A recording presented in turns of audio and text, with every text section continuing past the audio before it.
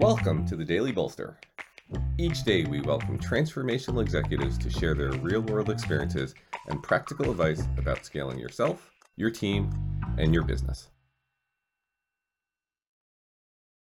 Welcome to the Daily Bolster. I'm Matt Blumberg, co-founder and CEO of Bolster, and I'm here today with my friend Alan Masarek. Alan and I have been in a CEO forum together for 15 years, 18 years? Oh, every bit. A long time. A long time.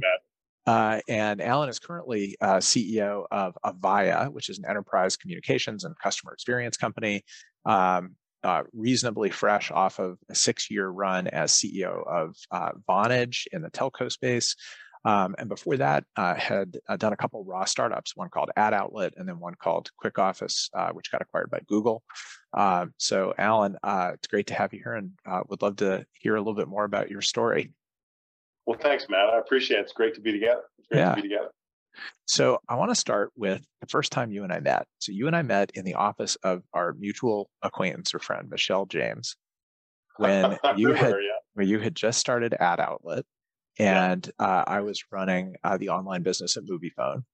And I was actually just looking at your LinkedIn profile to figure out how to introduce you. And I'm not even sure I realized that you had run a couple companies before Ad Outlet that were in completely different spaces. Yeah. So let's start with, how did you get into ad tech in 1995 or 6 or 7?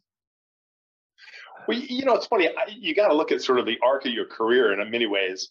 I kind of think of it as in thirds, in a sense. So if you go back prior to ad tech and even the startups before that, I had that sort of foundational time in my career.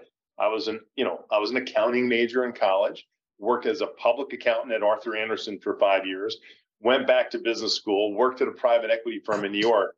And so that sort of whole underpinning, that foundation kind of started me on a career trajectory that no one ever could have predicted. Nothing goes in a straight line, as we know. When I was at the private equity firm, I got my first opportunity to run something as an operator, which I found I really enjoyed. And it was just one of the portfolio companies. I probably had no business, running them, but the senior partner kind of plopped me in there.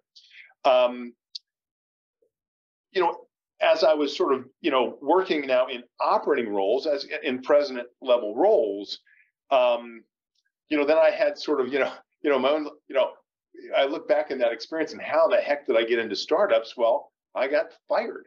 I got fired by a board that I was fighting with. I was sort of, didn't kind of realize politically how to handle that board. And I'm 33 years old and I get dumped after running one of these companies, not the company that was part of the portfolio company, but I'd gotten headhunted out and was running something different. Long story short is all of a sudden, by default, I became a startup guy because I had a friend from business school that convinced me to come in with my finance background, initially as CFO and then president and CFO of my first startup, which predates Ad Outlet. So the middle third of my career is going through, all of a sudden I became a startup guy. And over the course of almost 20 years, did 3 distinct startups in different industries. And what's interesting about it is, one, there are different industries. So the first one was in healthcare and technology. Second one, as you said, was in ad tech. And the third one was mobile applications. My results were, first one, we got public really quickly and the stock went up and that was great. And then it came right back down, which was less great. The second one, Ad Outlet, lost my shirt, got crushed. And the third one was a very, very successful exit to Google. So you have the natural sort of craziness and dynamism of startup land was, really interesting. And you learn so much through those challenges. Those of us who've been in startups, we know that's not easy. We all know that's not easy at all. And then interestingly, I was at Google. I'd sold the company to Google, had to, spend 2.5 years there, and was a bit of a fish out of water and got recruited now to run Vonage. And Vonage was a transformation. And I sort of think of that Vonage for 6 years almost, and now here at Avaya, which is now this next third, which is now not doing startups, I'm running big companies. and big companies that are in transformation. But I think it's really interesting is the startup experience where everything is a clean sheet of paper. There's a lot of analog between that to transformation, where, quite frankly, you're having to act like it's a clean sheet of paper. And it's been a very different experience. A lot of the skills transfer, a lot of skills, you got to learn new things. That's right. I'm much better at it now here at Avaya than I was at Vonage, just because you go through it once and you learn it. So that's how how you get here is never a straight line. Never. So let's zoom in on the middle section for a few minutes, right? Because more of the people who are listening to Daily Bolster are startup and scale up people. Although I do want to get to Vonage and Avaya because that's fascinating too. So let's talk a little bit about the fact that you did startups in 3 completely different industries, right? So that's kind of what I've done, right? I did movies, then I did email and MarTech, now doing, recruiting and people tech. How did that work for you? Like, what did you like about that? What was hard about that? Well, I think I tell people ask me about this often, and I go, I wouldn't recommend it, honestly. Because I think that while so much of business translates, good leadership, understanding the importance of culture and talent, clarity on strategy, executional focus applies everywhere. There is challenges, in my view, now in hindsight, of not having the domain expertise that lets you be able to sort of trust your gut kind of right out of the gate, because you don't know the industry. The subtleties and the relationships in the industries are very different and super important to have those relationships. So it makes it interesting and challenging, but there is sort of it creates a friction point because it's harder to scale as quickly. My experience now, Vonage, we moved into the same enterprise communication categories that Avaya sits in today. So I knew the industry very well. I am moving at warp speed here compared to Vonage because I didn't know enterprise communications. So there is just a practical advantage of knowing your space. Yeah, that's for sure. And look, I remember at Quick Office, you guys did a pretty significant pivot from where the company started. It had a different name. It was like those memory cards, right? Into mobile digital media. MDM, right? So presumably that was part of the learning curve, although mobile was in such a rapid, in dynamic mode the years that you were there. When did you start that company? 2002. 2002. So starting a mobile we sold company. It to Google in 12. Right. So starting a mobile company in 2002, right? You're 5 years before the iPhone, 6 years before the iPhone. 5 years before the iPhone. Yeah. So you were on the Palm computing platform. That's exactly right. It probably didn't matter as much in that one if you knew the space or not, because the space didn't exist. Like the space was so nascent. It's so funny. I can remember those who are going to listen to this podcast are clearly going through, I'm sure, rounds of financing, with the various VC community. And my goodness, Matt, you and I have done our sort of runs up and down Sand Hill Road a bunch of times in our backgrounds. And I can remember sitting there with a very, very, smart, sophisticated VC on Sand Hill Road in the early days, and the guy looking at me saying, "No one's going to do productivity on a small screen device." I mean, so it's just the world changes, and that's the challenge of startups. That those who have done it know we are rarely too late. Typically, we're too early. That's right. And then we run out of money because the market takes too darn long to evolve and to develop. So, do you feel with Quick Office like you got there at the right time, or you were at least in the right place at the right time as mobile started to explode? Yes, but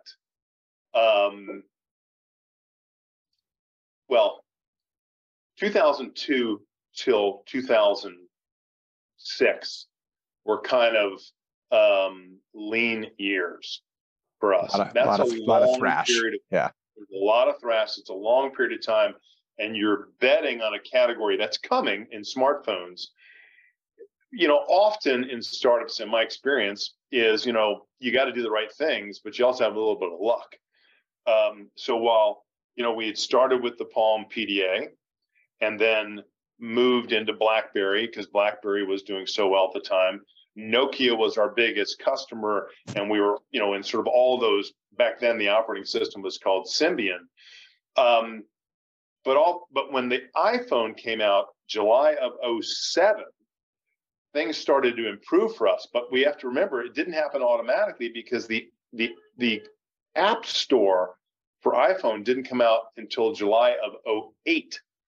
The very first Android device was not until December of 2008. So you have this period, it's lean years, and you're just trying to figure out which ways, how do I create some escape velocity? Then you get some luck involved, which is the iPad came in April of 10. And all of a sudden, the notion of doing mobile productivity just went on turbo boost. And we rode that wave very successfully. So you got to be there in order to have an opportunity to ride the wave. But, my goodness, in hindsight, if we'd started the company in 2004, I'd have saved 2 years, maybe. Right. Because we weren't making a great deal of progress in the first couple of years, and the business model was completely different. And we changed the name of the company, et cetera. Yeah. I mean, I always say the role of luck and timing in startups is, you can't pay for it. But it's just so critical. I mean, you look at, MySpace was there way before Facebook. Friendster was there way before Facebook. Plaxo was there before LinkedIn. You can just run down the list. Palm Pilots, right? Palm Pilots were going to change the world until no one ever heard of them. Yeah, exactly. And it's stunning to think back that it wasn't that long ago. It was not that long ago. That's right. It's 20 years ago. It's crazy what's happened in 20 years. That's right. Talk about Google a little bit. What was it like to be acquired by Google? You said you sort of felt like a fish out of water. I mean, I've heard from a lot of CEOs that have gotten acquired by Google that, they sort of show up on day one. Google, locks them in for a few years and then takes away their whole team. What was that period like for you? Well, I mean, you lived through that with me. I think I remember you guys on the CEO group that we were in at one point were telling me, just shut up and vest in peace. That was my good friend, Matt, and others in our group told me. Because what happens, this is the way I describe it. And you were training for like an Ironman at the time. Yeah, I was in a couple of them at the time because I was bored. I had some time in my hands. But they are a serial acquirer, and they do that really well. But at the same token, they are going to take your company and sort of rarely keep it as an autonomous or semi-autonomous unit.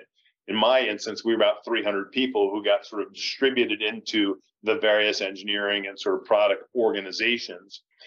And so they're very benevolent to the founder and CEO because, quite frankly, they've done this so much as being a serial acquirer. And often, actually, you look back, they have bought in times multiple companies from the same acquirer over the course of their now 25-year history. So if you're my age and a true general manager, you do kind of feel, at least my experience, you kind of been dropped into a completely foreign landscape.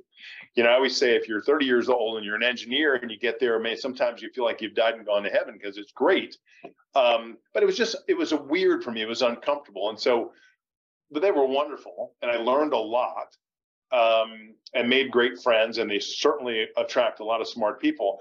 But when, the recruiters were coming and ultimately had the opportunity advantage, I was ready. I was ready because, I'd taken a break in some respects. I had sort of recharged my batteries and was looking for the next challenge. And do you think Google does that with CEOs as an insurance policy? Like, they don't give you a media operating role unless you want one. Presumably, if you wanted one, they would have moved you into something else. But they want you there in case something goes wrong with what they bought, or what's the philosophy there? Maybe some of that. I think their history, it's a little bit self-fulfilling in the sense that those of you who are listening to this, we are, I've been running big companies for, now a bunch of years, but I still consider myself a startup CEO. And if that's who you are, you're going to go back and do that again. And so in Google's situation, they're not going to move that startup CEO into sort of this core operating role just to have this person leave. So what happens often is you tend to sort of be on the bench in case something bad happens to your suggestions, you can be plopped back in. But unless you really sort of throw yourself into it and you really, really now are going to kind of be a Googler, I think the expectation is you're going to go be a startup CEO again. And that's the experience. And, the other thing, I may have changed in the last 10 years since I've been there, but I'm a general manager, period end. So, in my role as CEO and president of various companies throughout my career, you're obviously bringing all the functions together. What Google was doing 10 years ago was separating creativity, product and engineering from commercialization, sales, and marketing. And they did that by design because they didn't want product and engineering, the creative side of the house, to be sort of impaired or sort of suppressed by what it took to commercialize it. And I get that. It gives you the ability to think in these sort of 10x terms. But as a general manager, that was difficult for me because that's not kind of who I am and how I think. It doesn't mean one way is right and one way is wrong, but that was just the philosophy that they used back in the day when I was there. Right. Yeah, it's such a really interesting chapter in your life. And so let's move forward now to Vonage. Okay. So Vonage, for people who don't remember, started off as like the original IP phone, right? You got a box. We actually might still be a Vonage customer. I don't even remember. You got a box. You moved your phone number to the box. You could take the box with you. So you could take it on vacations. You could take it to a second home. You could take it when you move. And so consumer IP telephony. So you get there. The company's public. The consumer IP telephony business is in terminal decline. And they had started, if I remember correctly, a little bit of business transformation to, sort of B2B virtual telco, virtual PBXs. And they basically said to you, all right, public company, you got to execute a massive business transformation from B2C, where you're kind of milking the cash cow, to B2B, where you're trying to disrupt new space, and you got to do it in the public eye. Yeah. That was the thing that fascinated me about that journey, because that's sort of the classic case where you expect the buyout guys to come in, take the company private, let you fix it up, and then get it back public again. But you had to do it in the public eye, first time public CEO and self-described startup guy. So talk a little bit about that journey. So first of all, I think there's a lot of parallel to how we as startup folks are managing boards often that are investor-led, VC-led, which have, sometimes a different view. So let's just go back to the situation. Everything looks clean and pretty in hindsight. The chairman who hired me was the founder of Vonage. He was not ready to give up on the consumer business. And the consumer business, the residential telephony business, was 90% of the revenue. So, and the B2B side had happened through an acquisition that predated me by about a year. So we were about $850 million in total revenue. 775 was the legacy residential business, and about 75 million was the business segment, the B2B side. So first, it was, how do we fix the 775? Which, when I got there in the fall of 2014, was already in its 6th consecutive year of decline. So, because again, in hindsight, it became obvious that this was in terminal decline.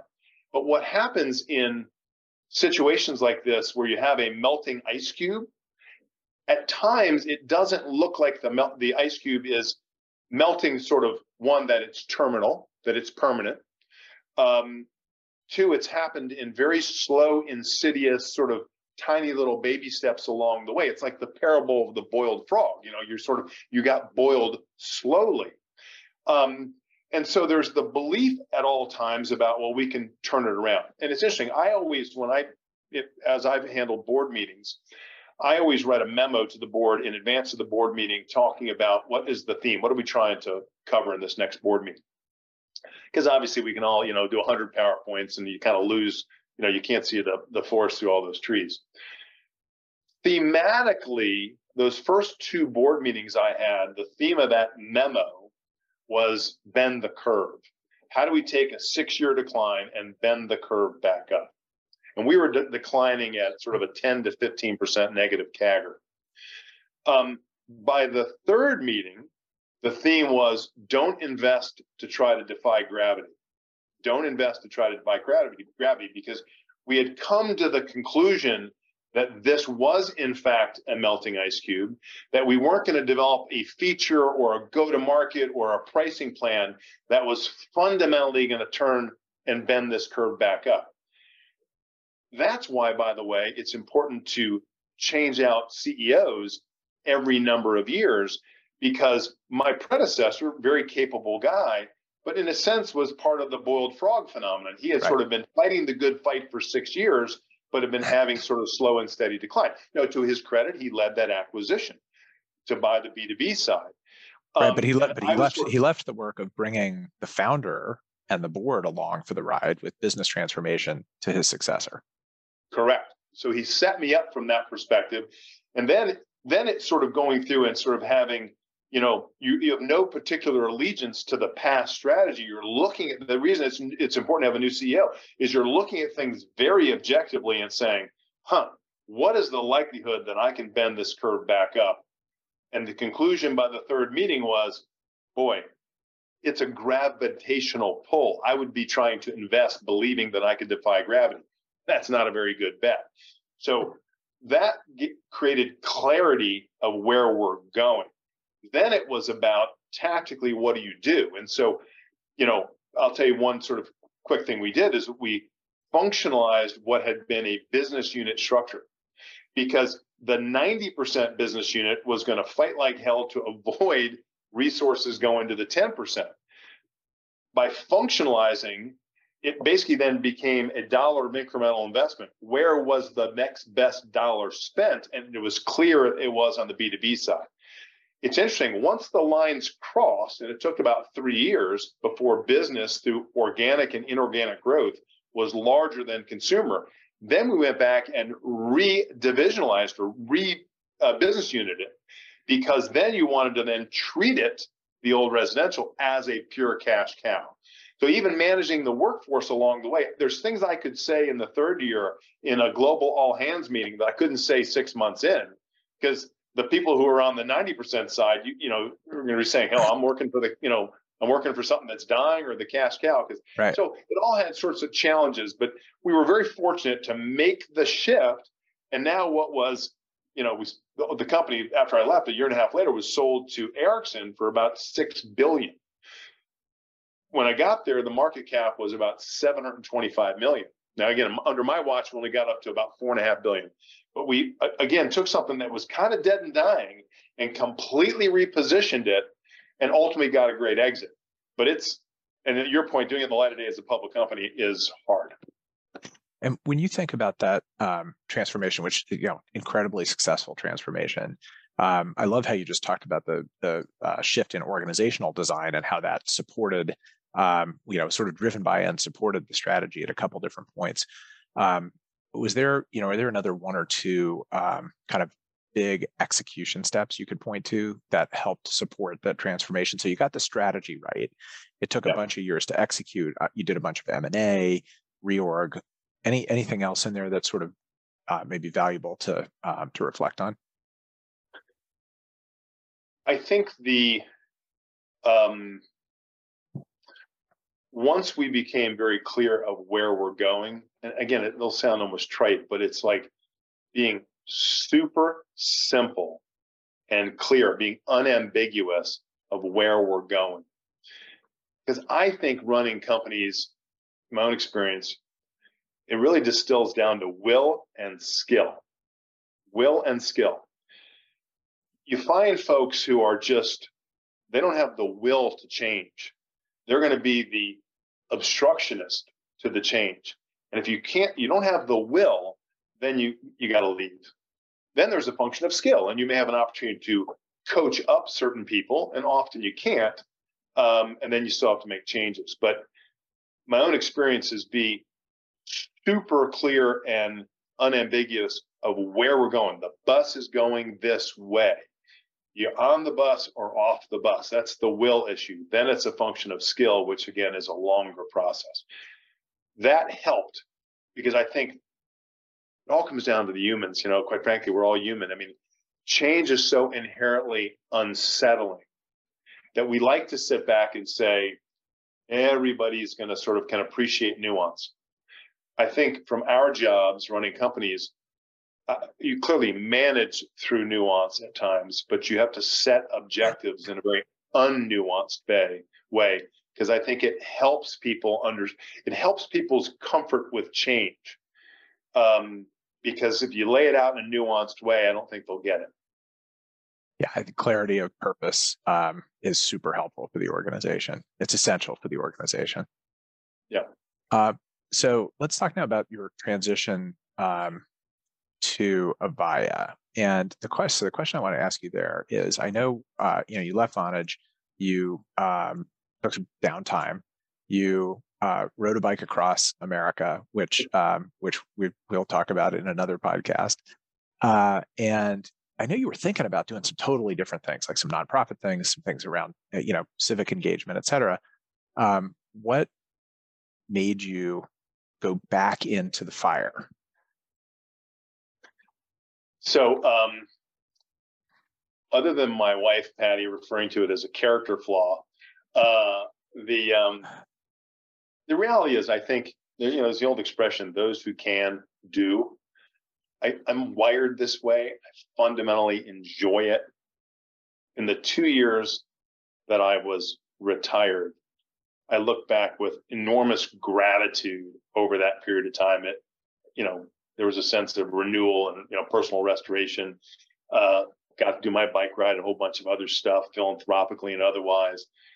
But I enjoy this type of craziness, and so the joke though is be careful what you ask for, because Avaya is a very large business, very, very global. So in the enterprise communication space, it's the granddaddy. Its lineage goes back to AT&T and Lucent.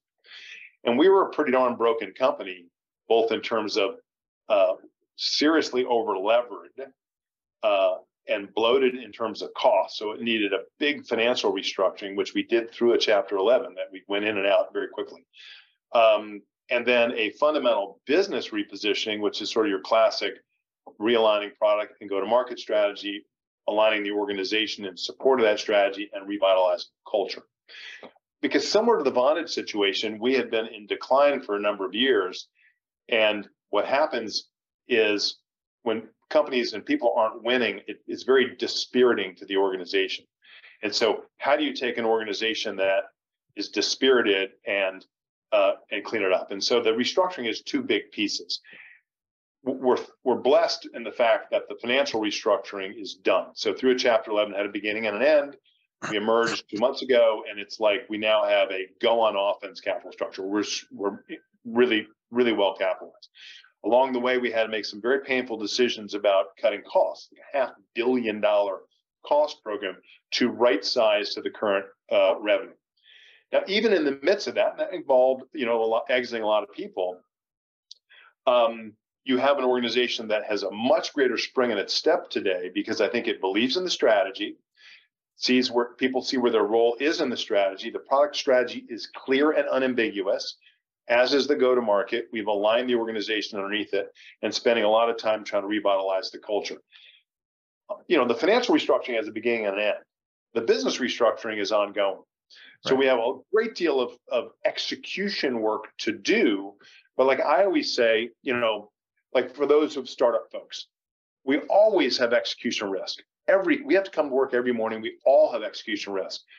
In the startup land, we all know we have risks that are, that things sometimes we can't control, where financing risk, the market could shut on us from a VC point of view. We have market development risk. Go back to my smartphone experiences before.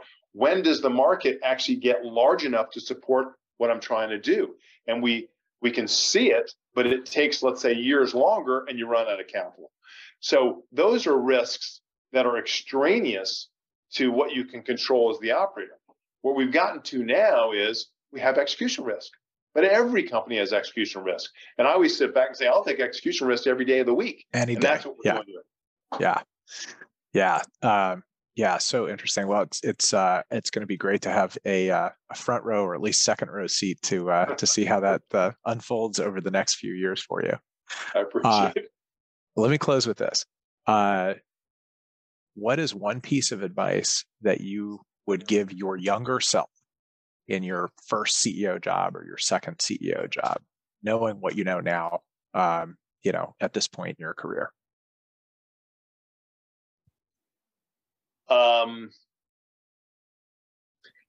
This may sound harsh and it's not intended.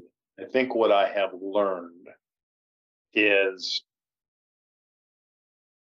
relative to, at times, team members that leaders, that if it's not working out, make those decisions more quickly than I've done in the past. And everybody tells you that. I mean, the fact that I'm, wizened or, have the wisdom of being in my career for a long time, I'm old, I can trust my gut. But I think you just need to, you got to develop a gut. But it's like when the person's not right, often or almost always, you're not coaching them up. The old expression, you can't turn a 3 into a 9. And so make those decisions and move forward. And that was, my younger self could have done a little better job at that. All right. Alan Masarek, thank you for sharing your story today. Thanks, Matt. Great seeing you. Thanks all.